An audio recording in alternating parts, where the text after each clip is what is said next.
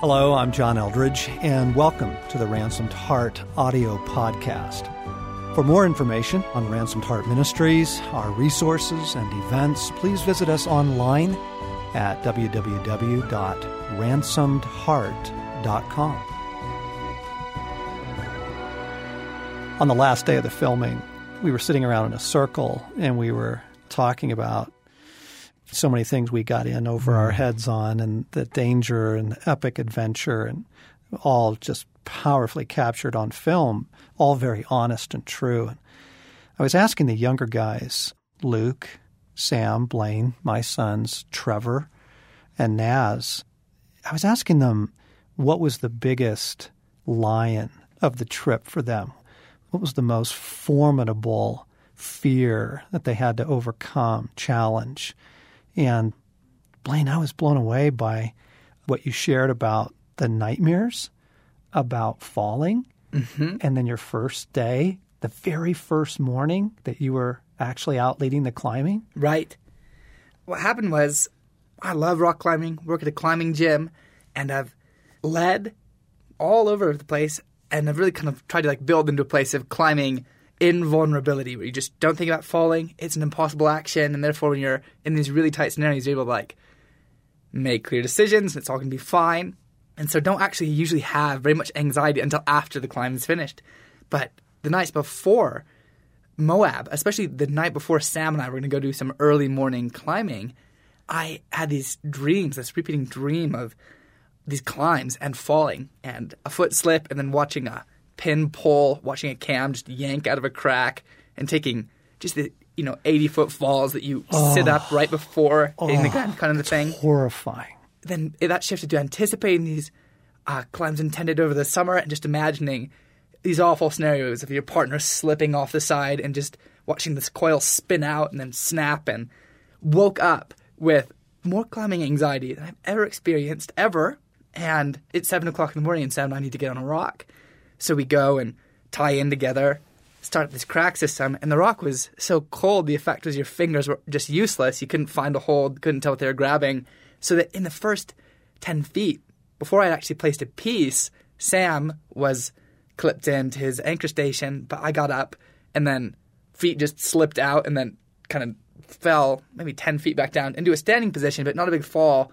But still, all this anxiety, all of a sudden a fall, and then the need to keep climbing again because we have hours to get these aerial shots, and if it didn't happen then it wasn't going to happen.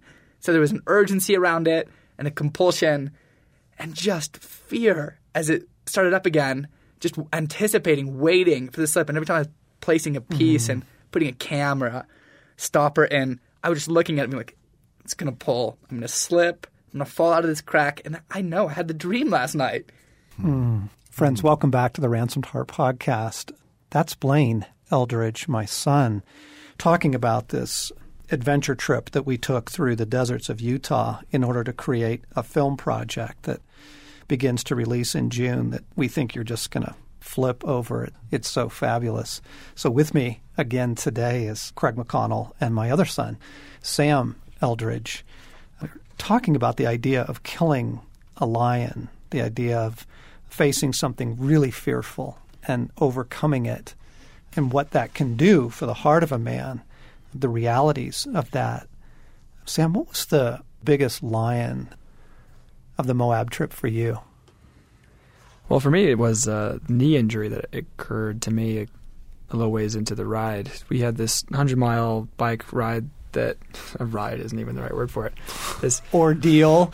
This excursion on two wheels that – maybe could have been avoided if we had gone a little bit slower that first day, but they say hindsight's 20/20, and it's not helpful to look back on it because the second morning, my knee just started to really give out, and it was probably the most excruciating pain I've ever felt in my entire life. Just that there would be this nerve in my left knee. And I had been training for months for this ride and been planning it out and made all the reservations. And so it really felt like something I was excited to conquer, that I'd set up in front of myself as this mountain or lion to be defeated. And it wasn't until a little ways after lunch on that second day when we're halfway into this trip that it really sunk in of oh, I'm actually not going to be able to finish. If I keep going, I'm going to be one of those cases of a guy who should have stopped when he knew he had to and didn't, and he's going to need surgery, and it's only going to be downhill from here. So as that kind of sunk in, and I had to pass the bike over and jump in the Land Cruiser, in the moment there was the clarity of I just can't do it. Mm-hmm. And so that wasn't that hard. It was like I literally can't walk right now. I'm limping all over the place and can't help out with camp. And then it really kind of came in for the sucker punch at the very end of the ride when all the guys come rolling in and whooping and we did it and hurrahs go around and I'm standing there just sort of with my own personal rain cloud of like, oh, I didn't do it and you guys did. And it was, the line to stay engaged because that was the fourth day of the week and there was still so much more to be done and to be engaged in and feel like I was a part of things. And that really ended up being the line for me that didn't stop, even probably till after the trip, of just believing that I was there and involved and one of the guys and part of the trip. Yeah. And of course, a couple of days after Moab, the knee's fine. And you're like, it's ridiculous. I guess I should say, fortunately, it's fine. I don't have to have anything done with it. You did so well there, Sam. I mean, when you were leading this thing and when it became apparent that you couldn't finish, you couldn't ride, I mean, just kind of standing was your struggle. I was just watching how you responded, and you did so well because you didn't let it affect at all your engagement, your leadership, your being point in so many ways. You killed that lion, man. You really did. And Craig, you said in your battle with cancer, you said that the hardest battle is not physical, but it's a battle for the heart, right? Yeah. Against hopelessness and despair. And that's right. That's a battle every man faces, every woman, every person faces at some point in their life. And I think that's what's going to make these films so real and so true to life. It's not Candyland, It's not, hey, we just went out, in the desert and had this awesome time. It was like, wow, really hard things, from Blaine's terrifying nightmares to falling on the first day climbing, Sam's injury, and Naz's crash, and all the different things going on. It really felt very true to life, and it's captured on film to help others with their journey. What was your lion, John? That's a great question. Nobody asked me that day that we were talking that through. I think for me, it was the heinous spiritual warfare that we encountered. We kept saying during the trip, as we got into these scenarios, wow, we have completely underestimated this. I did not expect the level of spiritual warfare that we got slammed with, even to the point of near death for one of our guys. And I think it was a combination of handling the warfare well and, not losing heart, not getting taken out personally so that I could provide loving leadership in the trip and without losing my stride, without being taken out. Yeah.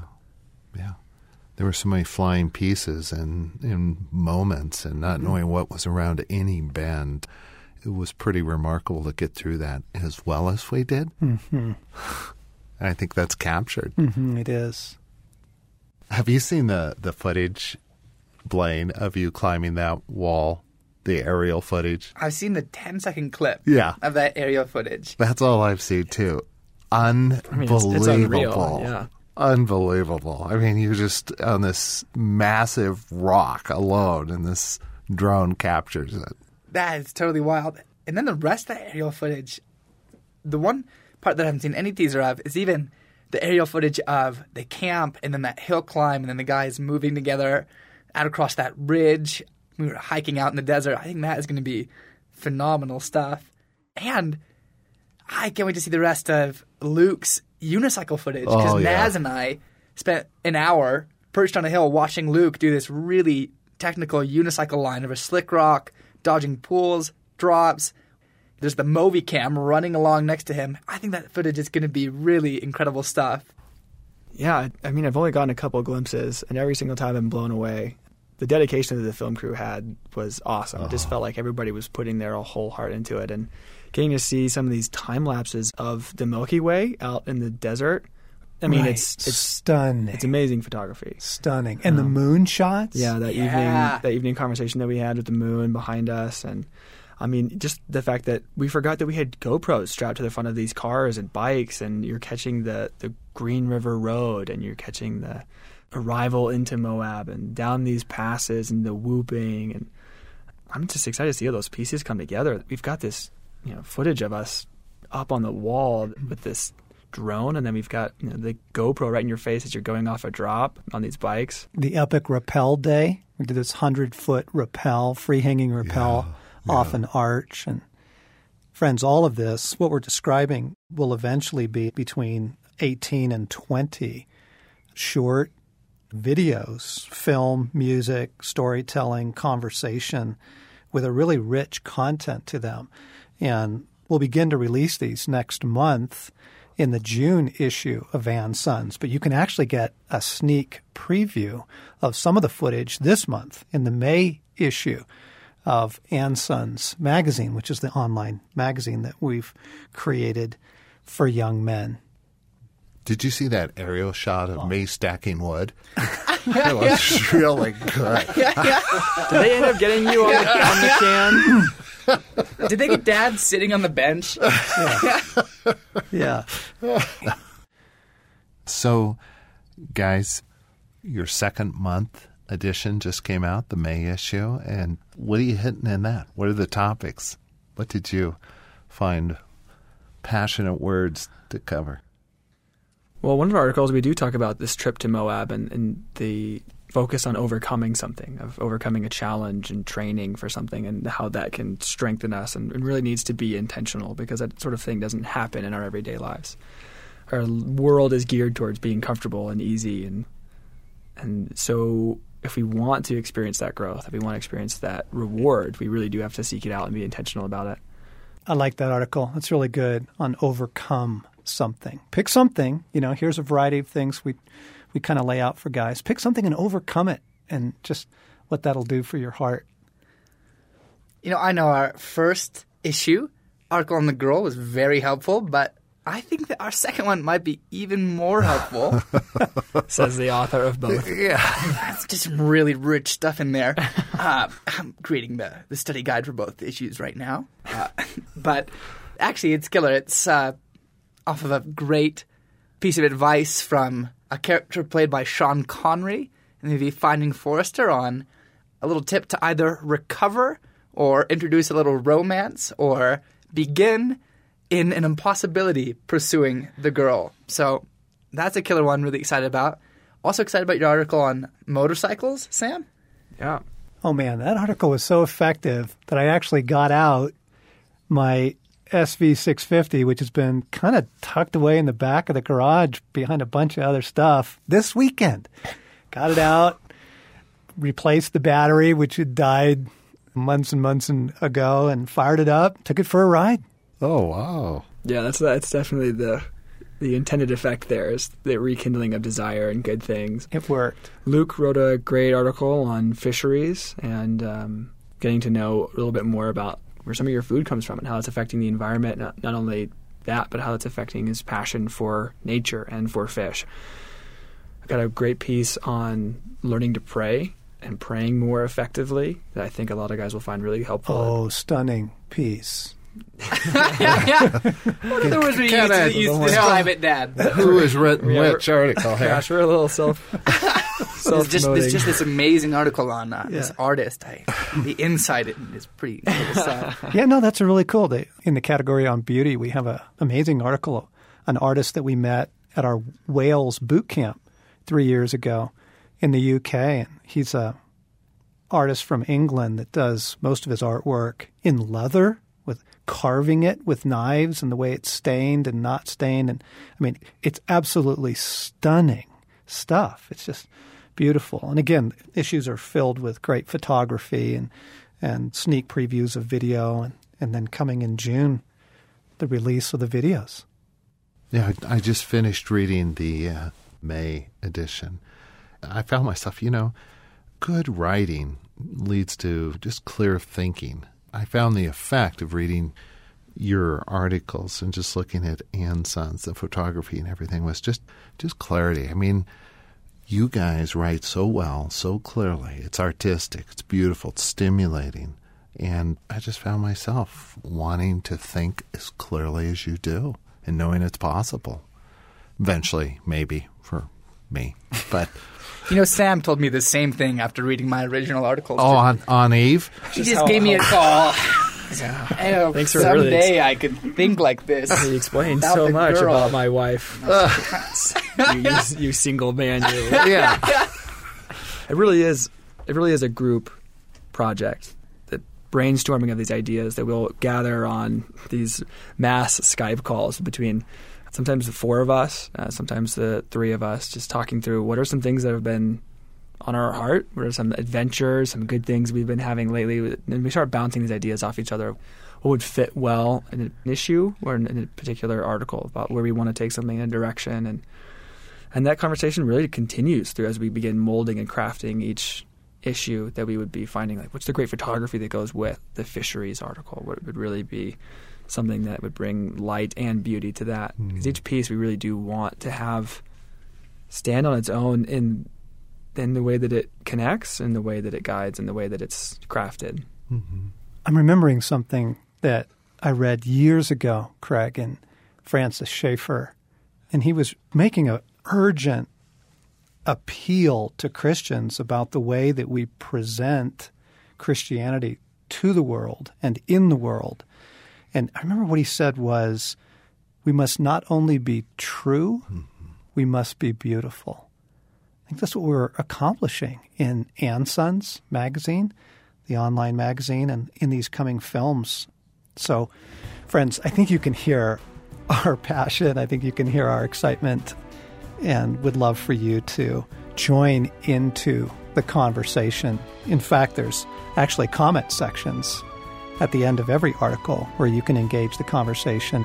We also have a Ann Sons Facebook page as well. So come and get a sneak preview of some of the phenomenal films that we're making, and come and dive into this incredibly rich online magazine for men who are young at heart, whatever your age may be.